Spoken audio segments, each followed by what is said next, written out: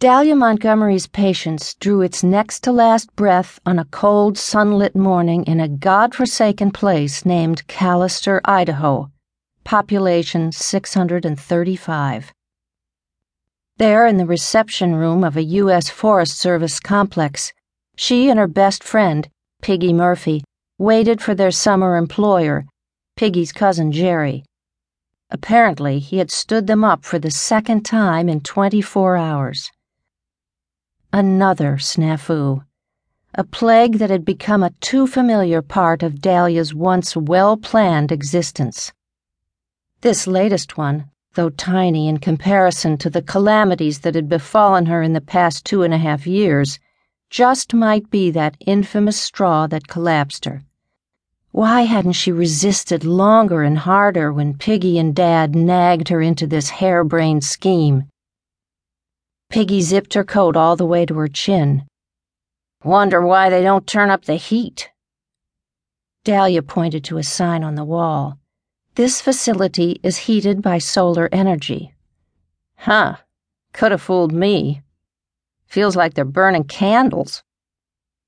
Dahlia cast a skeptical eye at the golden shafts of sunshine pouring through giant skylights.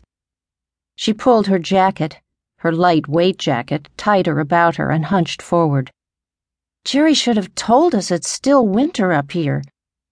We didn't even bring warm coats." "Whatever." Piggy stuffed her hands into her coat pockets, scooted down in her chair, and rested her neck on the back.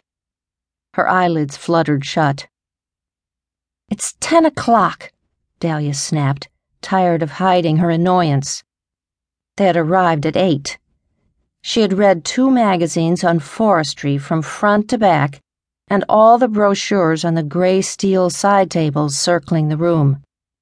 24 people uniformed in khaki and green had come through the front entrance and disappeared up a long hall. 12 more civilians. No Jerry Murphy. "If the furnace worked, we could go back to the house." "Lean back and take a nap," Piggy muttered. "He'll show." "Surveyor helpers. That's a joke. Grunts is more like it. I should have stayed in Loretta and helped my dad." "Shh, I'm sleeping." Dahlia scanned their surroundings.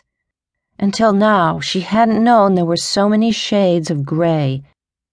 The tint of everything, walls, floor, furniture, matched her mood.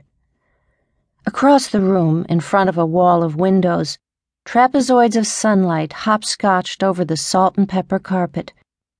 She pushed up from her chair and moved to bask in the warmth of one of the sunny patches, her reflection showing in the window glass.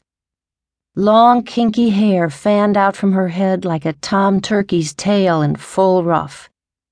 She loved her rebellious hairdo. Her coal-black hair was naturally straight as a string, and she put great effort into keeping it tightly curled.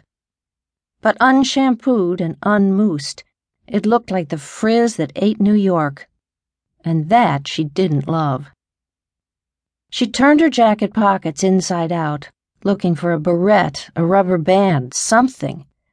"I suppose you don't have a hair clip," she said to Piggy. Piggy's eyes opened to half-mast. She pulled a yellow claw clip out of her pocket. "Shazam!"